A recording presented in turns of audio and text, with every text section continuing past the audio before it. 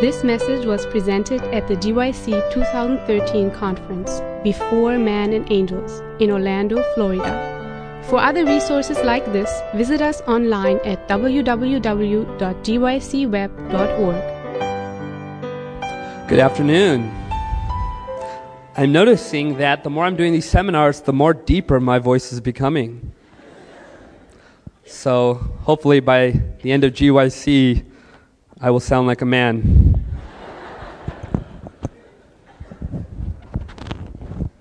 Okay, can you guys hear me okay? All right, have you guys been blessed today? Amen, amen. A lot of walking? That's okay, we can digest better. All right, this is the last seminar of today. Feel free to do a little bit of stretching. Just buying a little bit of time for myself as well right now. So it's, my friend Nathan always says this. He says it in a very funny way. He's like, it's better to stretch in church than sleep in church, right? So just feel stretch if you need to. Okay, all right.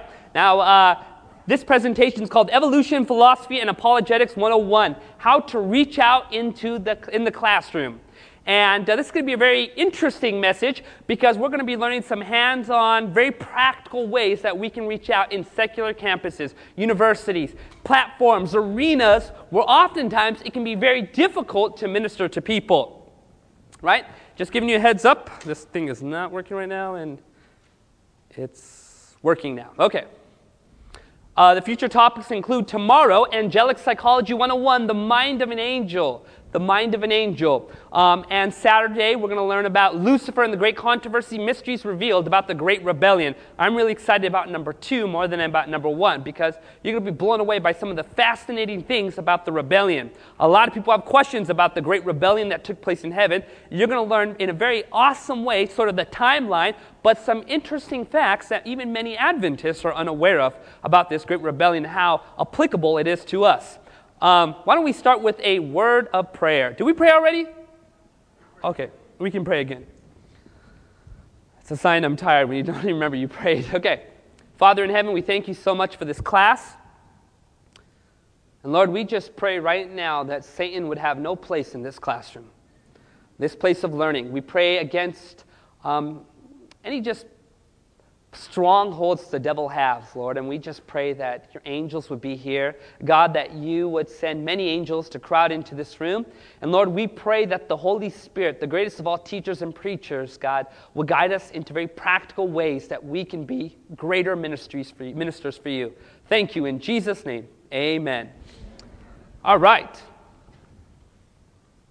The classroom. It's more than just a room where Socratic teaching takes place. It's a place where the future is formed. Ideas, values, opinions, dreams develop in the lecture hall. Nations rise and fall in the classroom. Global ripples come from the classroom. And the battlefield of the great controversy is born in the classroom. Satan has claimed secular campuses as his strongholds for young, developing minds. Skepticism, atheism, and confusion permeates in these schools today. And yet, with supposed tolerant views, Christianity is being discarded and kicked out. God is calling for a counter-revolution of missionaries who will brave these intellectual arenas and reclaim lost souls. One of the reasons why this is extremely important to me, personally, is because I actually became a Seventh-day Adventist when I was in college. I was going to a secular college at that time, and it was a good friend who reached out to me at the place I worked. It was during that time that I did a lot of thinking and changes in my life, ladies and gentlemen. So I have a burden.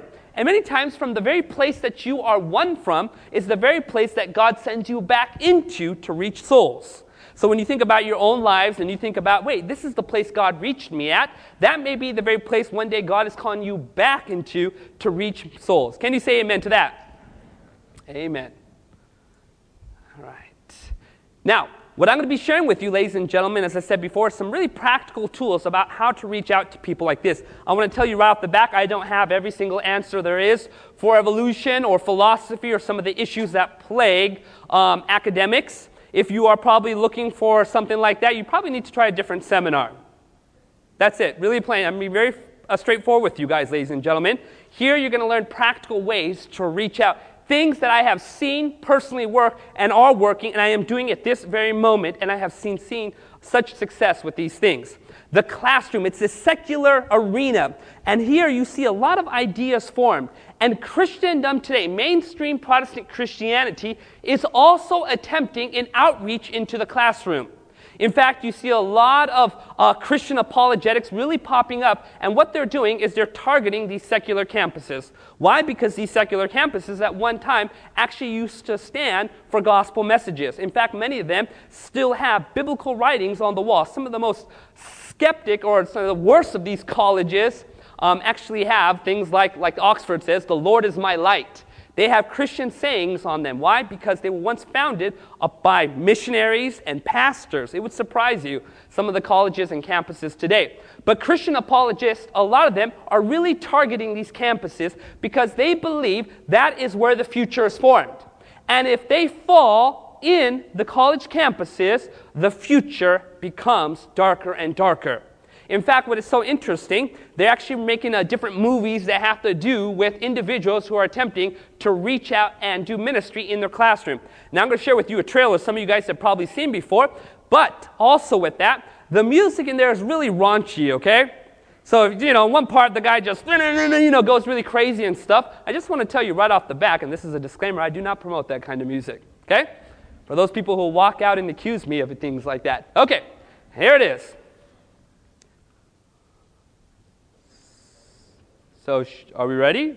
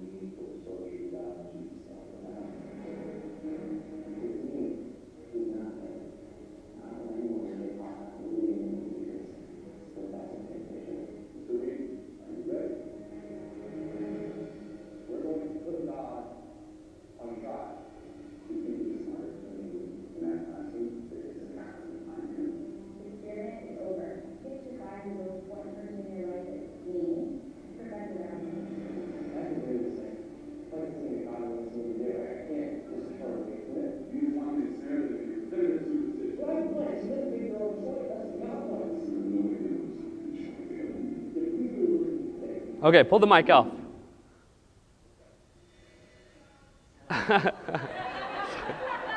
Okay, you can put the mic back on. A little bit after, you can pull it off. Okay, put it back on. Hold on. Now.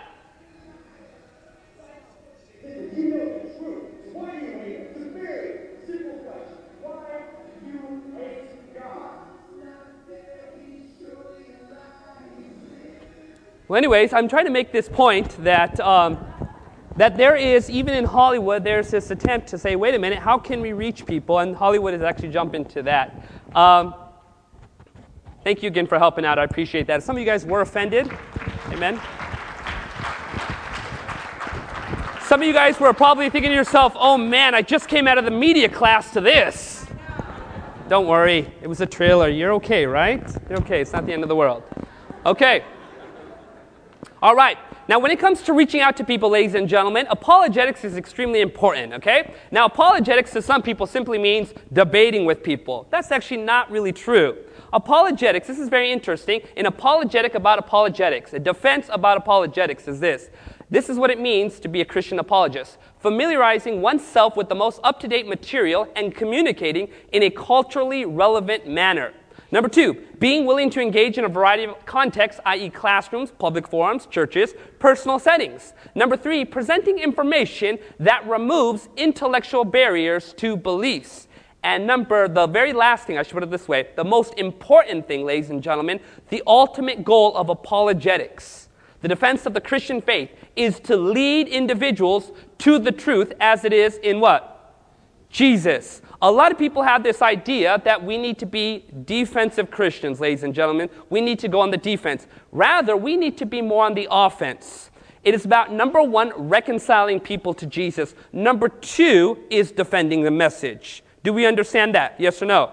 Because a lot of times people have this idea, if I'm reaching out to people who are more skeptical or secular or people who come from atheistic backgrounds, I want to make sure that I defend this rather than trying to reach out. And this is why a lot of mainstream Christianity in their apologetics is oftentimes offensive. Because the one thing that they are simply trying to state is, we're right and you're not. But see, that's not God's plan either. God desires you to make, number 1, the goal of reaching souls, the goal of reaching people. The whole purpose of this class, ladies and gentlemen, is about reaching out to individuals, about reaching out to people and saying, wait a minute, how can this person come closer to Jesus? And as you make that the first priority, you will find everything else begins to fall into place. Now, when it comes to this idea of reaching out into the classrooms, I'm going to show you something from the Gospel of Luke. Jesus actually, in part of his first kind of ministry, reached out in a classroom. Okay, so everybody take your Bible. Let's go to Luke chapter 2. Luke chapter 2. Very interesting. The Bible talks about Jesus' experience reaching out in a classroom. And a classroom that had a lot of prejudice and biases that time. The Bible says this in Luke chapter 2, starting with verse 40. Okay, are we all there? And the child grew and became what? Strong in spirit, filled with wisdom, and the grace of God was upon him. His parents went to Jerusalem every year at the feast of what? Passover. And when he was 12 years old, they went up to Jerusalem according to the custom of the feast. And it was after these days they found him in the temple, sitting in the midst of the who? In the midst of the who? By the way, when you take a good look at the way Jewish schools actually ran, what it would be is that the rabbi would be sitting down and the students would be circling him. But in this particular context, who has taken the position of the teacher? Jesus has taken the position of the teacher. In fact, the rabbi scholars are surrounding him. And he's sitting in the midst of them, both what? Now pay attention to this. Listening to them and what? Asking them questions. Jesus was aware of the prejudices that existed from these teachers, from these older, more experienced Jewish teachers and rabbis and scholars. He was very careful in how he reached out to them. In fact, what Ellen White says about this particular passage, she says, had these men accepted the truth, she says, Jesus, the lines of truth that he was opening up to them would have worked reform even in their day. It would cause great revival to take place if they listened to what he was actually saying at that time. And the Bible says all who heard him were what? Astonished at his understanding and what? And answers. In fact, do you know what the Bible says right after this? The Bible describes how after his parents found him, they scolded him. And do you know what his mom said to him? What did his mom say to Jesus? Has anybody read this story before? What did his mom say to him? Huh? Why have you done this to us? And do you remember the reply of Jesus? I must be about my what? What was he doing at that very moment that he was categorizing as his father's business? Being in the midst of these people and listening and answering them with gospel truths. Ladies and gentlemen, Jesus recognized that it was the Father's mission to reach out to these people in this classroom. And it is our business, it is the Father's business for us, ladies and gentlemen, to reach out to a variety of different individuals as well. Now, when it comes to the secular campus, there are a few things that we need to be aware of, ladies and gentlemen. How many people here actually go to college? Raise your hand.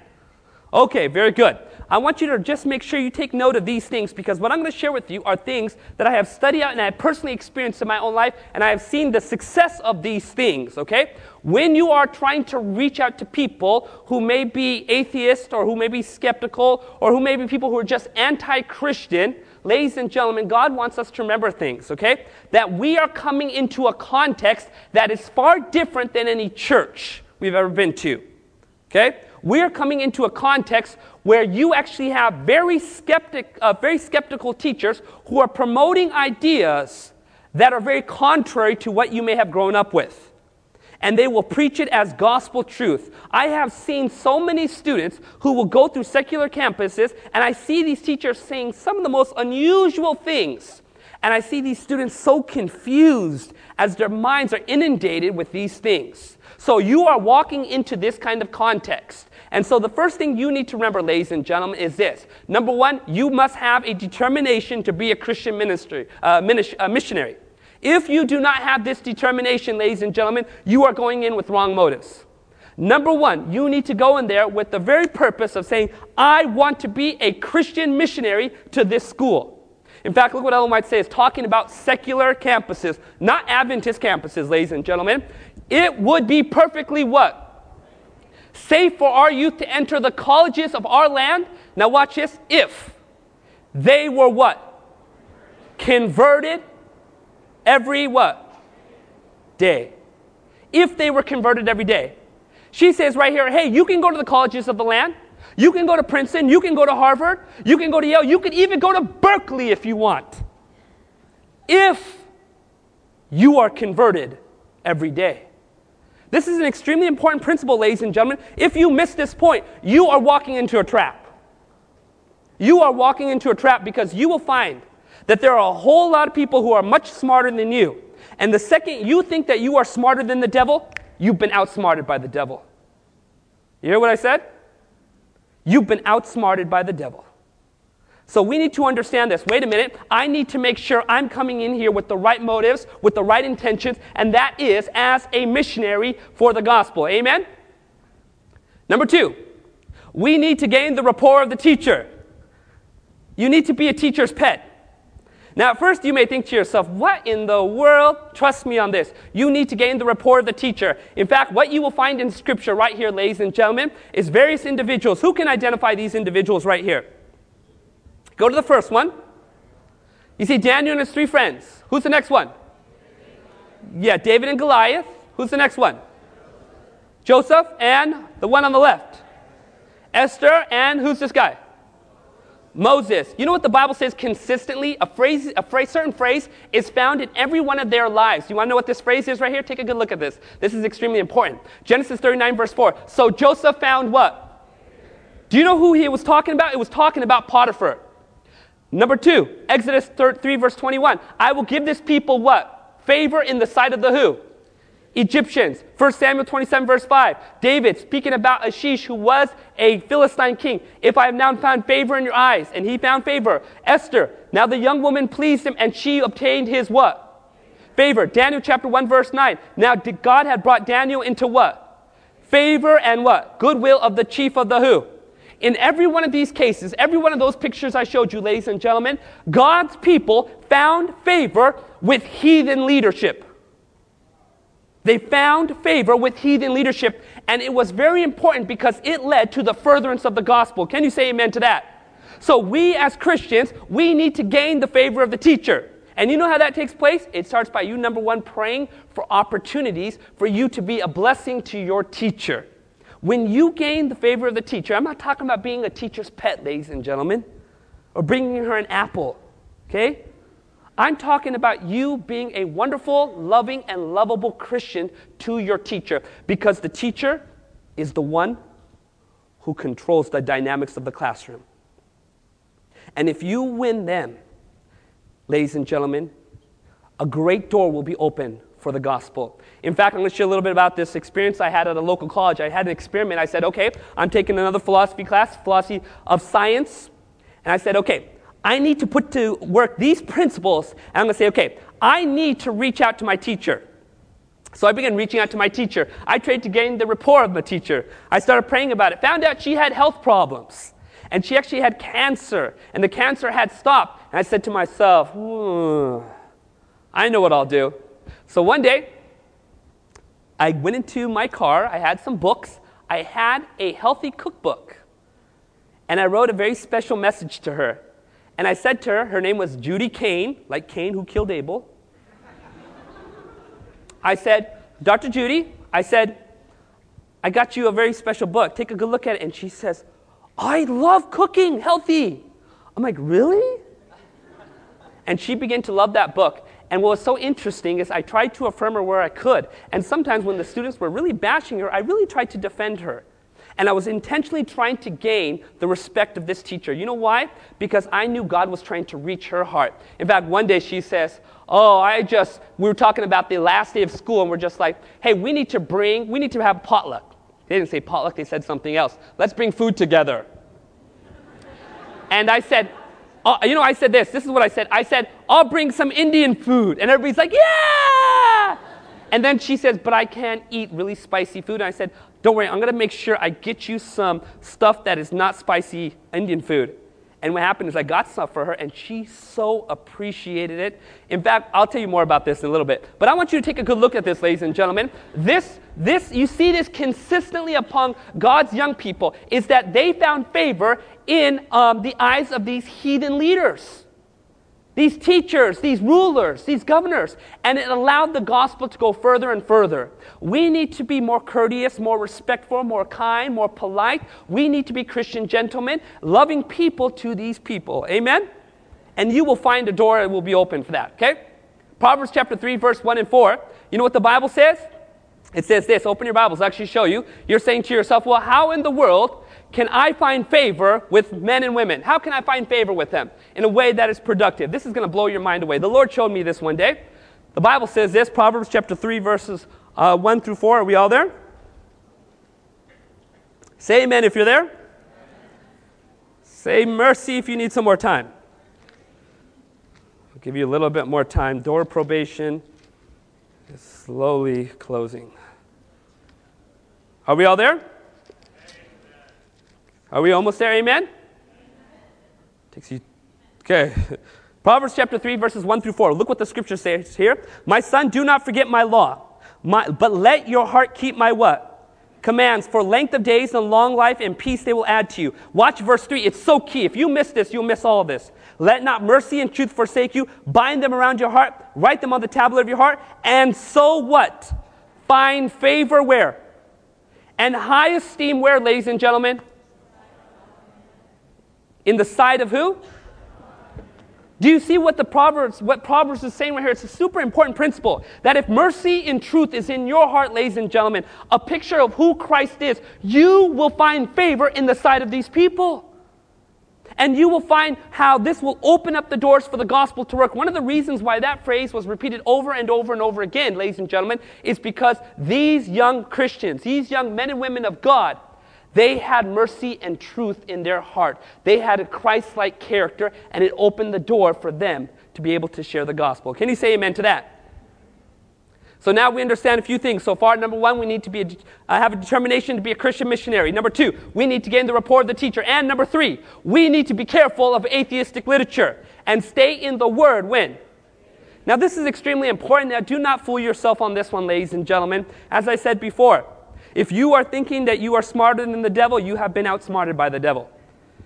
And me, as a Seventh-day Adventist pastor, I have read much atheistic literature. And let me just tell you this. There's been times that I question things because of how influential this stuff, the influence it has upon the human mind.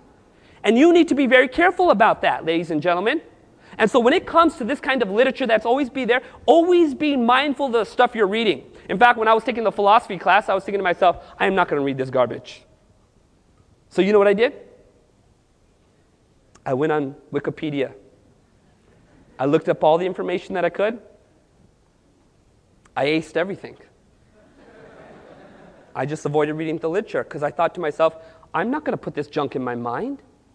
I only want the pure word of God in my mind. Now, I understand that you guys may be in circumstances where you obviously have to read the literature. However, there is the story of one person who had to study literature that was contrary to the Bible, and it was Daniel.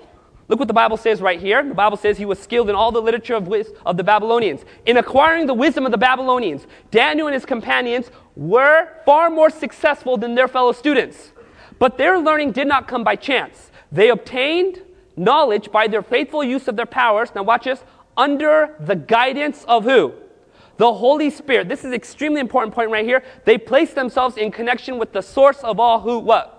Wisdom. Making the knowledge of God the foundation of their education. In faith, they prayed for wisdom. They lived their prayers. And then she says right here, they placed themselves where God could bless them. They avoided that which would weaken their powers and improved every opportunity to become intelligent in all lines of learning. They followed the rules of life that could not fail to give them strength of intellect. They sought to acquire the knowledge for one purpose, ladies and gentlemen. What was that one purpose?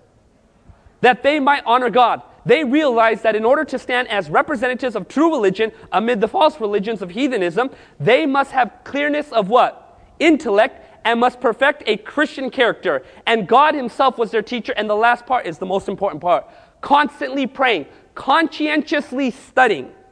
Do you know what that means? Conscientiously studying. Anybody know what that means? Being intentional in what they were studying and the way they were studying it out. It's like before they were studying out this stuff, they were praying. God, please guard my mind. Please help me to keep you in the forefront of my mind as I'm studying this stuff out. I have to be very careful. Ladies and gentlemen, part of the deception of philosophy is this, and that is this, that the whole purpose of philosophy is simply to question reality. Questioning is good, but the problem is they don't finish up the last part. They don't show you how you can be led to the truth. In fact, Ellen White says in Great Controversy, we should not be using the methods of philosophy to understand the Bible either. That's extremely important. Those are human methods. But we need to be praying, conscientiously studying, keeping in touch with the unseen. They walk with God as did Enoch. And if you follow these principles, ladies and gentlemen, you will find that God will give you a greater capacity for this knowledge and that you will be able to share it in a way that glorifies God. Can you say amen to that? All right. Isaiah 50 verse 4, the Bible says, the Lord has given me the tongue of the who? Learn. The word learn means educated. That I should know how to speak a word in season to him who is weary. He awakens me morning by morning. Does it say Folgers awakens me morning by morning? No, the Bible says what? He awakens me morning by morning. For what purpose? He awakens my ear to hear as the who? Learned. When you spend time with Jesus every single morning in the Bible, ladies and gentlemen, whatever study that you come across, you will do better in it. Why? Because you have been blessed with the mind of God. The finite mind has come into contact with the infinite mind of God, and it has utterly changed your mind and the capacity to learn and to grow. And when you have that kind of experience, any study that you come across, you will master it. You will master it. But keeping the Bible as the forefront of your study is extremely important. God will educate you. The Bible says in Psalms 119, verse 99, you want to be smarter than your teachers? This is how. I have more understanding than all my teachers. This is what David said. For your testimonies are my what? Meditation. I understand more than the ancients because I keep your what? Precepts. David is saying, look, I'm actually smarter than my teachers. It's like kind of a boast, but he's telling the truth, right? He says, I'm actually smarter than these people. Why? Because I'm constantly meditating upon God's word. God's word became extremely important to me. And he says, as I began to place that in my mind, he says, I was gaining an advantage even over my teachers in the understanding of things. Number one, we have a determination to be a Christian missionary. Number two, gain the rapport of the teacher. Number three, we need to be careful of atheistic literature. And number four, ladies and gentlemen, we need to learn to be good questioners. Now, this is where many people fail, right here. Oftentimes, we're in very, we can put it, antagonistic environments. And sometimes the door isn't open for us to be able to share the truth. It is then that we need to learn to be good questioners.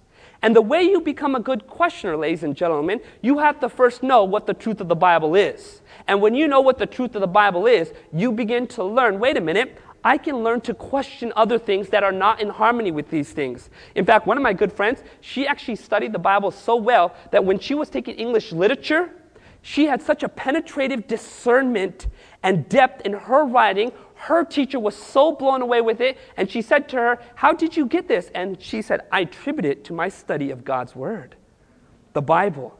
It gave me a depth, a discernment that was really powerful and important. But learning to be a good questioner is extremely important, ladies and gentlemen, because oftentimes we know how to give the good answers in Sabbath school, right? We learn from an early age. What's the answer? Jesus is the answer, right?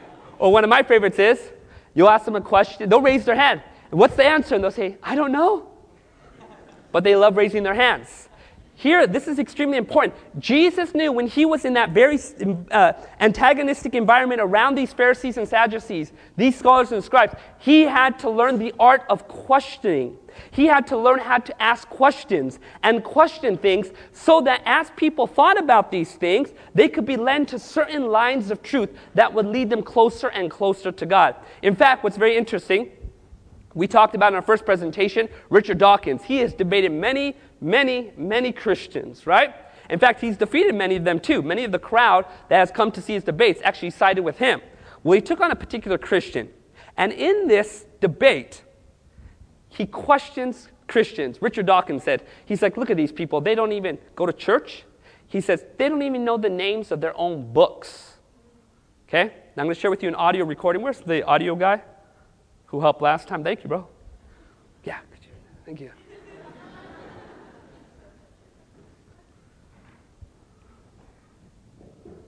All right. You ready? But you're saying they're not Christians even if they think of themselves Christian. You know what they are in those. I'm not presenting my opinion here. That's Dawkins. Offer to people to look down it and say, look, these people who call themselves Christians actually don't read the Bible, don't go to church, don't believe Jesus is the Son of God, don't even know what the first book of the New Testament is. It's up to you to make up your mind whether you think they're Christian. Don't ask me. My opinion is not relevant. Richard, can I say to you, what is the full title of the origin of species? I'm sure you can tell me that. Yes, I could. Go on then. On the origin of species, on the origin of species, there is a subtitle, with respect to the preservation of David Grayson in the Star Wars. You're the highest type of Darwinism. If you asked the people who believed in evolution what that question, and you came back and said 2% got it right, it was terribly easy for me to go, they don't really believe it after all. It's just not fair to ask people these questions. They self-identify as Christians, and I think you should respect that. Okay, very good. I'm actually going to need you just a bit, though, if you want to just stay up there. Okay. Thank you very much. Now, what's very interesting is this. As I said before, when you're dealing with the classroom, questioning is very important. Asking questions rather than just making statements. Like I said, many people say, well, I'm just going to make this statement right now. I'm just need to defend the gospel. And they don't know how to simply question things, okay? As I said before, I'm going to share with you an experience I had towards the end of this seminar. But there are other individuals who, when they were coming across, there was one individual, some of you guys know him. His name is Ray Comfort. He's not always the best when it comes to evangelism. However, one day he decided to visit a college. And at this college campus, there were many evolutionists, including P.Z. Myers, who happened to be one of the foremost, we'll say, vociferous atheists that's in the world today. And through basic questions, I want you to see how effective he was in getting people to go from one perspective to another perspective.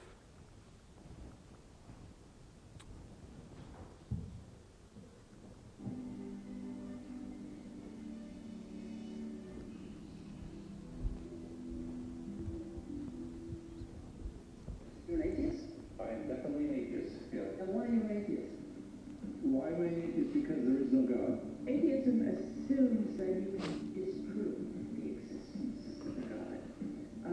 Agnostic is a more correct term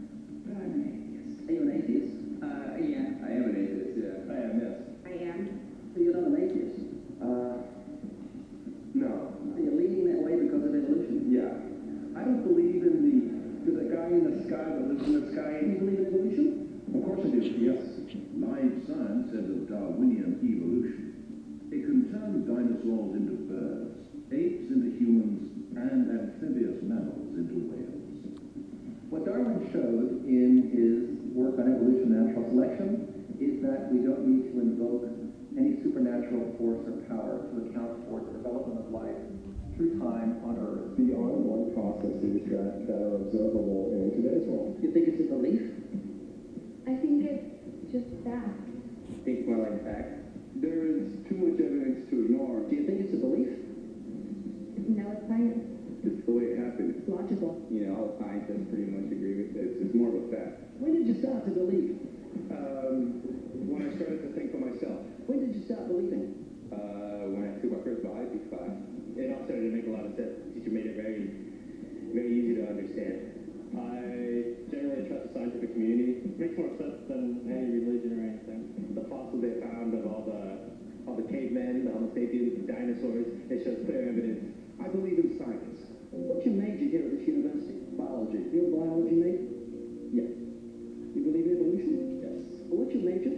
Geology. Chemistry? Biochemistry. Environmental science and policy. I'm a physicist. Biochemistry.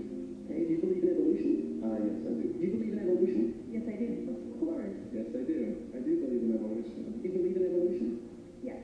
Are you a strong believer? Yes. Are you a strong believer? Yep. Yes. Yes. Absolutely. A scientific method is based on the collection of data through observation and experimentation.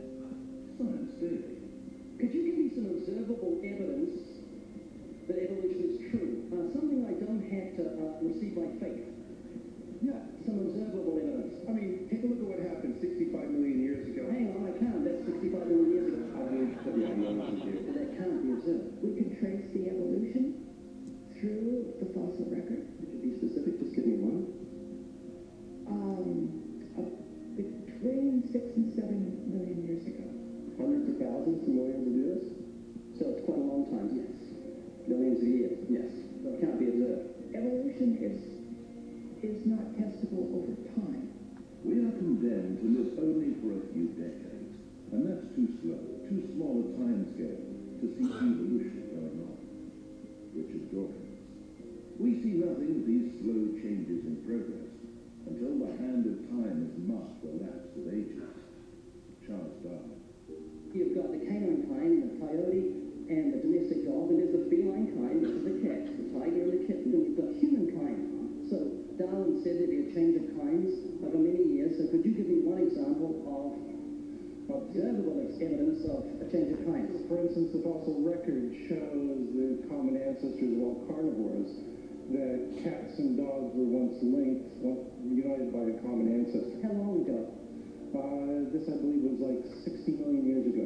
I don't want something I have to accept by faith. I want it to be observable. Observable evidence. Well, I mean, if you're just asking me here on the street, there's not really much I can tell you in terms of observable evidence. Like, we would have to really examine existing data to draw conclusions of our own. Well, I would have to have faith, then. You would have to have some amount of faith. Can you think of any observable evidence for Darwinian evolution where he said there'd be a change of kinds? Monkey to man, is that what you're talking about? Yeah, a change of kinds. I don't really believe there's any proof for that yet. Well, monkeys are the only ones with the fifth digit, like we have. Koalas have a fifth digit. Did you know that? I didn't know that. I think we're evolved from koalas. No. When I went to, like, Washington, D.C., I saw they had a whole exhibit just on the Smithsonian? Yeah, and Wait, so that is just like some stuffed dummies, like standing around a fire. I know that everyone talks about the missing link for humans and whatnot. I believe that there are connections that are out there that we haven't found yet. I'm going to trust what those experts came up with. I have a strong trust in evolutionary ideas based on the evidence presented. Can you think of any observable evidence for Darwinian evolution, a change of kinds? I haven't seen it myself, but I believe what the textbooks tell me about it, so... You've got faith in the expert? I have faith in the experts, yeah.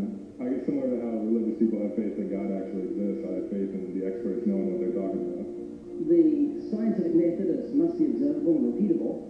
So could you give me one piece of observable evidence for Darwinian evolution? Okay, I would point to, and one great example is look at the genetics of the stickleback. What's that? So stickleback fish are a very interesting collection of species that were recently isolated after the end of the Ice Age. What do they become? There are various species of sticklebacks. They stayed as fish. Well, of course. You think it is observable evidence that there's a change of kinds. Fish. Human beings are still fish. Human beings are fish. Why, yes, of course they are. How long did that take? A couple of billion years, million. A couple of millions? How is that observable? It's not. We came out of the ground as a mammal, and one mammal created... Come out of the ground? Didn't come out of the sea?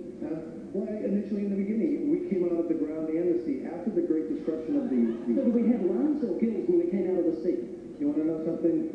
Those that were in the sea, I guess, had gills, and those that were on land had lungs. We came out of the sea, we had gills in the sea. You want to know something? Who knows that we came out of the sea or we evolved from mammals? So you don't know? Of course I don't know. I'm accepting that for you give me an example of Darwinian evolution, not adaptation or speciation, but a change of kinds. These are changes of kinds. Still fish. They're distinctly different fish. You have thousands of examples. Can you give me one? I can give you thousands. Give me one. For instance, I would say, look at Lenski's experiment with bacteria then. What do the bacteria become? The bacteria are still bacteria. That's not a change of kinds, is it? It is a change in the genetic makeup of the bacteria. It's still bacteria. What do the bacteria become? A new kind of bacteria. It's still bacteria. There's no change of kinds. To summarize, the observable evidence you give me for Darwinian evolution is bacteria becoming bacteria. No, it is bacteria acquiring new metabolic capabilities. You said before that there is lots of evidence for evolution. I just want one observable evidence for Darwinian evolution, not just one. But I gave you some. You don't want, not some, I want one. You don't want that. I want one. Yes, I do. I'm pleading with you.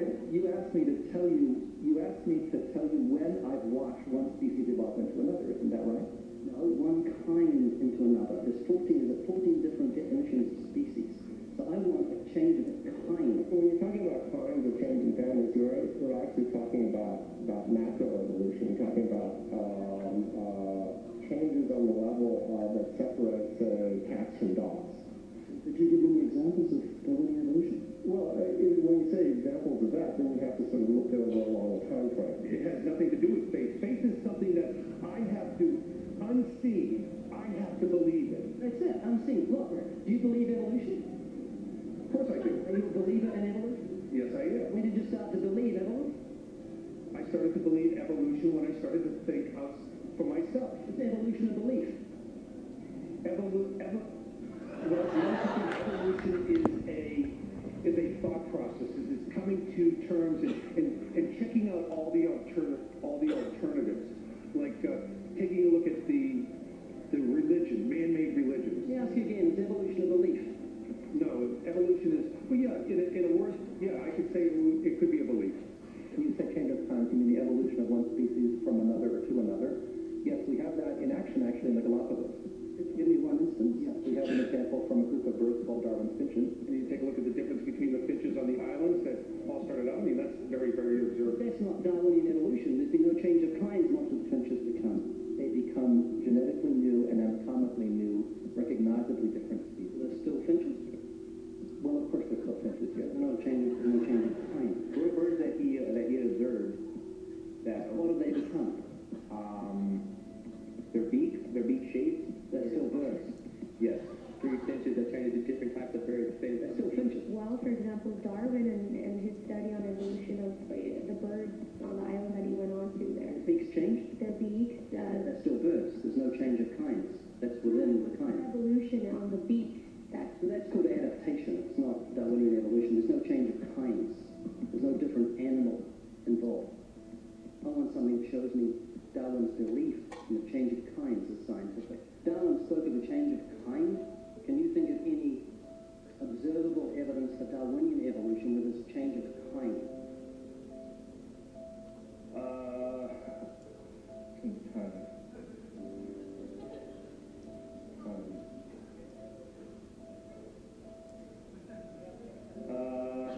I would have to think about that one a little longer. You give me anything that I can see, observe, and test, which is the scientific method for Darwinian evolution, change of kind.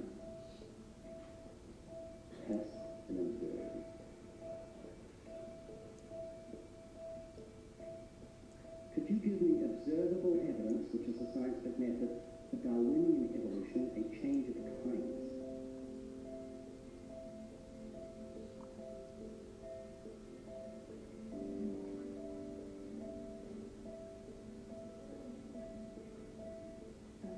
I gotta think about it.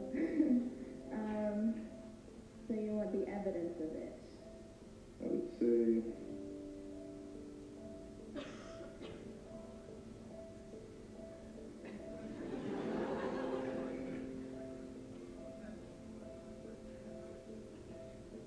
I cannot, I think.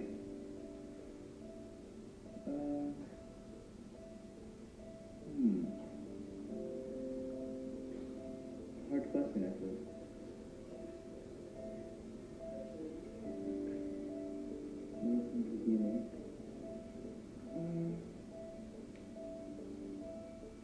So, can you repeat that again? Could you give me any observable evidence, just one, for Darwinian evolution?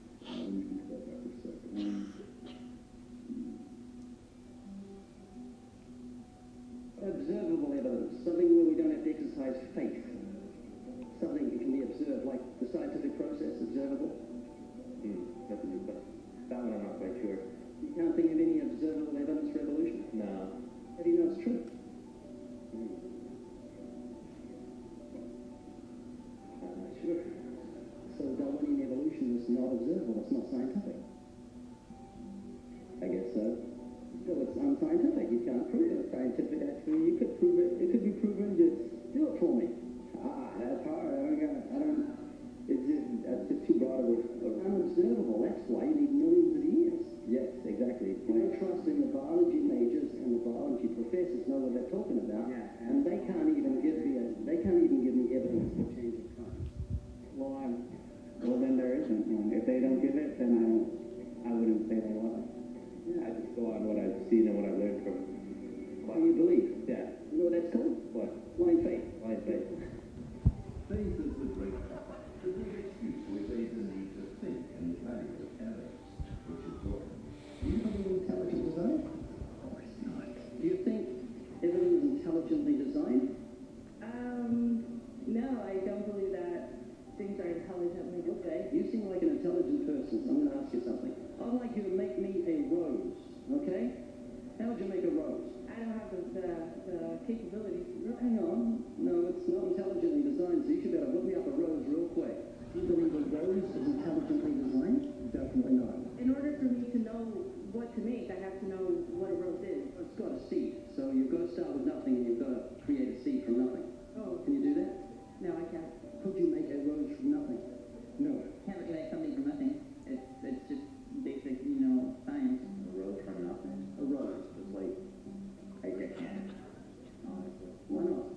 Me, I have no supernatural abilities. All the geniuses in the world can't make a grain of sand from nothing. You're going to win stuff.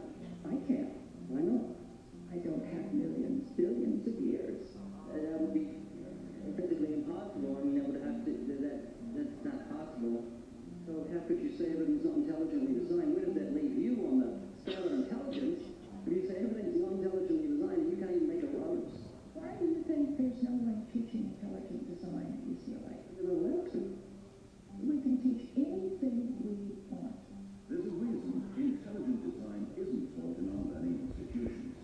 According to physicist Victor Stenger, the legal staff of Freedom from Religion Foundation, a church-state watchdog group, has had remarkable success in convincing many institutions, such as school boards and town councils, that they are breaking constitutional law when they sponsor sectarian activities. That includes intelligent design. When the authorities can't be convinced, Freedom from Religion Foundation sues, and it wins more often than not. There was nothing in the beginning, big explosion of nothing, it became something, and then it came into a rose, and giraffes and horses and cows. I'm not saying that's what happened. I'm just saying I don't know what happened. And that's what scientists have theorized is happening, and You believe them? to a point. You've got faith. That is true, yeah. Could you give me a definition of fastigials? How's that back up everything? Visual is, it's like, I'm not a biologist, so I'm kind of subject here, but it's like a remaining organ that is not used, like for instance our appendix. Rabbits have a huge appendix for digestion of grass. We still have a vestigial appendix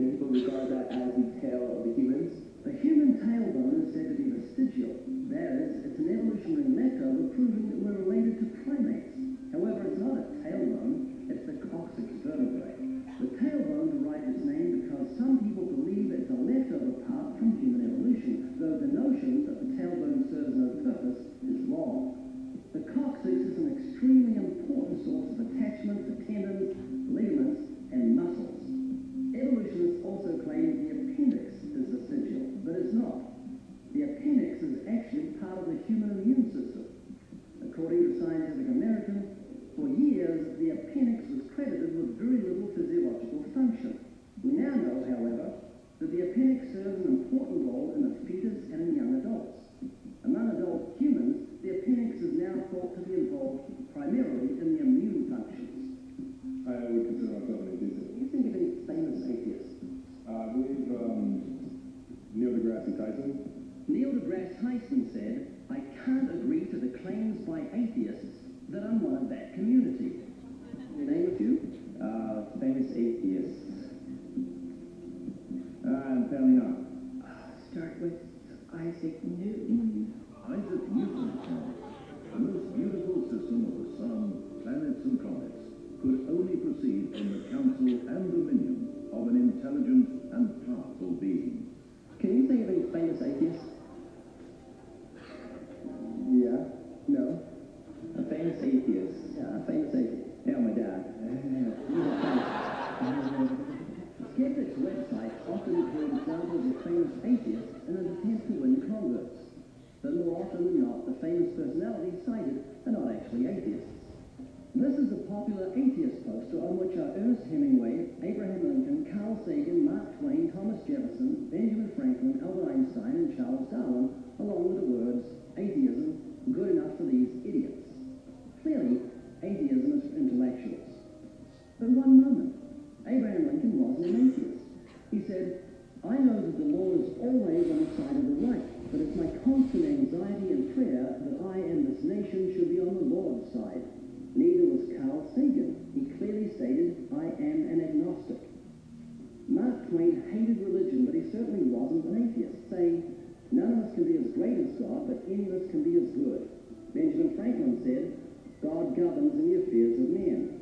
You'll find Thomas Edison listed on Celebrity Atheists, on Positive Atheism, and other atheist websites, but he wasn't an atheist. He said, "There is a great directing head of people and things, a supreme being who looks after the destinies of the world."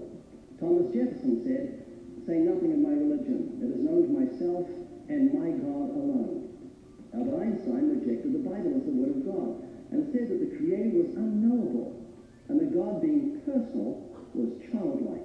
He lamented, "In view of such harmony in the cosmos, which I, with my limited human understanding, am able to recognize, there are yet people who say there is no God. Well, what really makes me angry is that they quote me to support such views." He categorically said, "I am not an atheist." And when referring to those who deny the Creator, he used the term fanatical atheists. Charles Darwin said, "I have never been an atheist." So out of the 8 famous men on the poster, there was only one who was an atheist, Ernest Hemingway. According to his biographer, back in 1961, Hemingway, quote, "pushed 2 shells into the 12-gauge Boss shotgun, put the end of the barrel into his mouth, pulled the trigger, and blew out his brains." There's your poster boy when it comes to atheism. All right, we can turn the lights back on. Okay, very good. Was that a very interesting documentary? In fact, you can find the rest of it on YouTube. It's called Evolution versus God. And the reason why I wanted to show this to you is because if you take a good look, just the simple way that he was asking questions, you found that many people, I want to focus not so much on his questioning, but that many people did not quite understand the positions that they were taking originally. And with just simple questions during class or during witnessing or outreach, you will find that people oftentimes will just understand, wait a minute, I don't really believe the things I initially said before. And that's why just learning how to give good questions is extremely important.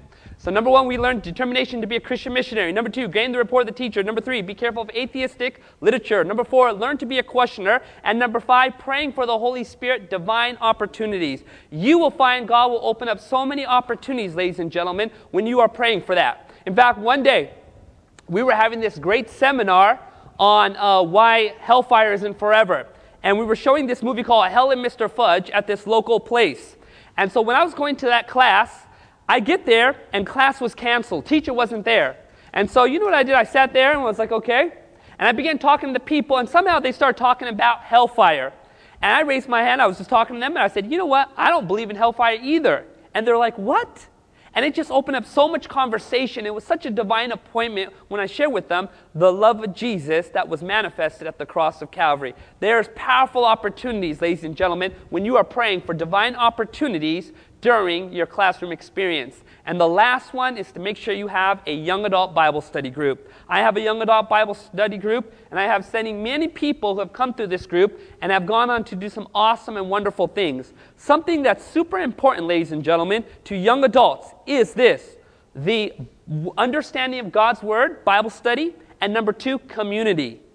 God's Word and community. And when you set that up, ladies and gentlemen, you will find a wonderful environment for young adults to come to.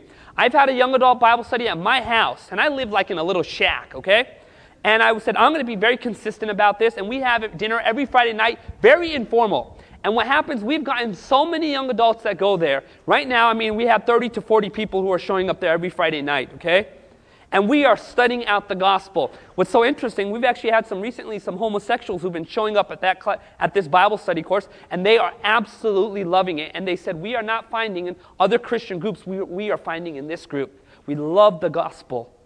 Ladies and gentlemen, God can reach people when we set up this wonderful dynamic.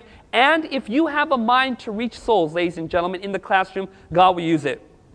I want to share with you an experience that I had just not too long ago. Some of you guys might have heard this on audio verse, but I want to share it with you anyways. What happens is I take philosophy courses at the local college, and I do that because I'm just trying to work towards a degree. I'm always careful about this kind of stuff.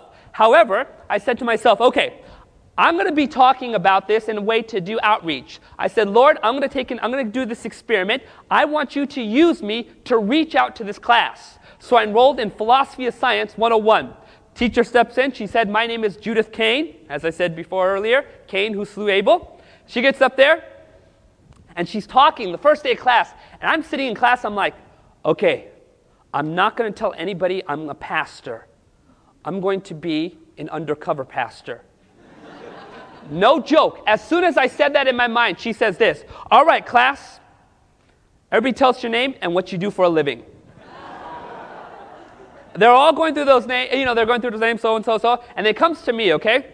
I'm already unusual, an Indian person. Anyway, so it's like there, and I was like, yeah, my name's Anil, and I am a pastor. As soon as I said that, every eye turned towards me, okay? And I was just like, and the teacher said, that's interesting. She said, what church do you pastor? And I said, oh, the Series Seventh-day Adventist church down the street. Oh, that's interesting. And she moved on. I'm like, oh, wow, good. That was really good. And so I continued to pray every day of that class. And let me tell you something, ladies and gentlemen. I had some of the most vociferous atheists in that class, okay? They were just angry people, okay? And I had somebody on the right, way off in the corner, someone on the left. I mean, they were biology students. They were philosophy students. Many of them were atheists. The teacher was an atheist. But I was praying. I said, Jesus, you've got to help me to reach these people. Some of the stuff I heard about determinism and social biology really broke my heart as I see young people just get so confused about life and existence and God as they're hearing some of these lies. And so I was just praying, God, you've got to help me to reach out to people. You've got to help me to reach out. The teacher says this in the first day of class. We're going to dedicate the last portion of our class in attacking creationism and why it is not science. And so I was like, God, I need your help now, But the problem is this. I actually had to start an evangelistic series in Mountain View, California, which was an hour and a half away. I was living I had to be in Mountain View. I had to stay there for 3 weeks. Classes were Tuesdays and Thursdays. And I was praying. I was like, God, I'm going to miss this. And I need to be there. And so I was really praying. And so I would actually race back after I preach, go to class the next day, race back to the preacher series. And let me tell you, it was only by the grace of God. I mean, I think I gained all these gray hairs during that time. But when she was going after creationism, it was crazy. And as I said before, I had some angry atheists in that class. But I said, you know what? I'm going to be a Christian no matter how people treat me. And my number one goal is to win souls to Jesus more than just make a statement. And so what's interesting is I was praying for opportunities. I was like, God, you've got to open up opportunities. And I was doing the questioning thing, okay? I never forgot. She was going over the fossil record, okay? She was going over the fossil record, and she says, this is why creation doesn't work, because we see all these fossils in the record, and creationism can't account for these things. And she says, she talks about the fossil record and just sort of the lineages of all these animals. And at that moment, one of the angry atheists in the class, she raises her hand and she says, Yeah, and these Christians, and what's interesting, she looked towards me. She says, and these Christians, they try to say the thing about kinds all the time, that the Bible says there were kinds that were put on the ark. You couldn't fit those kinds on the ark at all, and all these things. And the teacher was like, yep. And I was like, okay, it's time to ask a question. So I raised my hand. I said, but you know what's so interesting? When you do look at the fossil record, I said, where are the intermediate species? Where are the transitional fossils? Even Stephen Jay Gould said that there were no transitional forms in the fossil record. As soon as I said that, no joke, this angry atheist turned to me and she yelled at in class. She yelled at me. This. She said, this isn't Pokemon.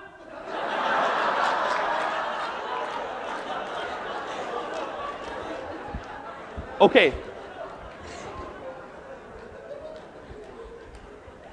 I'll tell you, if the Lord didn't give me mercy at that time, I would have said something. I was ready to fire something right back to her. But God reminded me, Anil, a loving and lovable Christian. And so I just smiled, and I just continued to look forward. Then as soon as she was done, this guy raises his hand. He was a law school student. He was an atheist. And he raises his hand, and he says, yeah. And these creationists, he looks right back at me, okay?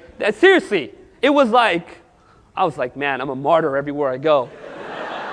He looks back at me, okay? And the whole time, he's just talking to me, okay? And he's like talking to the teacher, and he's like, yeah, and these creationists, what they do is they take a rock, and they say, yeah, this world is 6,000 years old. He says, but you take that rock, and you measure, or you check its age, it's millions of years old. It's not 6,000. I mean, he was yelling at me.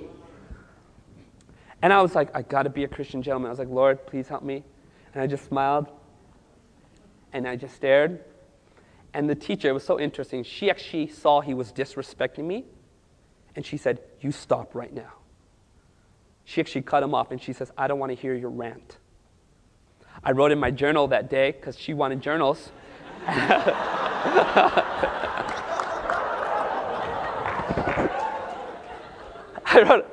wrote in my science journal, I was like, yeah, today was an intense class. There were a lot of angry people today. I wrote that, okay? And it was so interesting. We had to turn in our journals, and she wrote a special note on that, and she said, you're right. She says, I want you to know, I really appreciate your participation in this class. It matters that you are here. See what I said? Like, this is a woman who doesn't profess to believe in Christ, but I already know. If I'm attempting to witness to her, God's already there. He is already working on her heart. So I was really praying. I was like, God, these people are just attacking creation. I'm so busy with this evangelistic series. I don't have time to come here over it. And I was just like really praying, okay? Last day of class, I seriously had to race. And we were just doing all these things. And I was like, okay, I got to get to class. Okay. And so she's like, we're going to end with this. We're going to go after creationism one more time. The angry atheists, two of them, happened not to be there that day of class. Okay? Generally, they cut me off. They were not there that day of class. So while we're there, she's like, we're going over the National Academy of Science. She goes, we're going to go over the criteria of what constitutes real science. And she was going over these criteria, and I was really praying. I was like, Lord, last 15 minutes of class. I said, God, is there anything you want me to say at this moment? I need your help. Please help me, Jesus. And all of a sudden, it was just like this impression. Raise your hand and ask a question. So I raised my hand. And this is how the last 15 minutes of this class ended.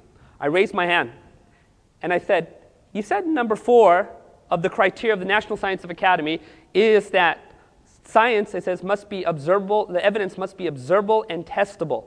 I said, how do you test great morphological changes over a great period of time? I'm like, I don't talk like this normally. Great morphological changes over a period of time. I said, how do you test that?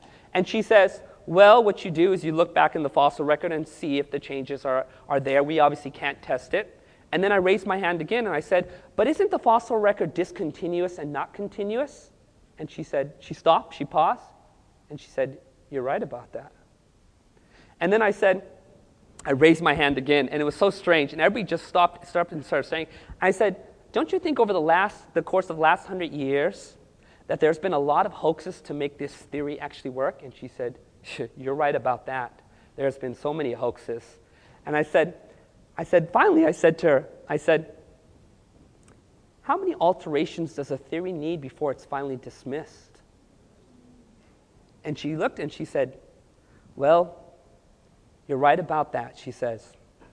She says, this is why we're in class today, is to understand these things. And she ended the class just like that, okay?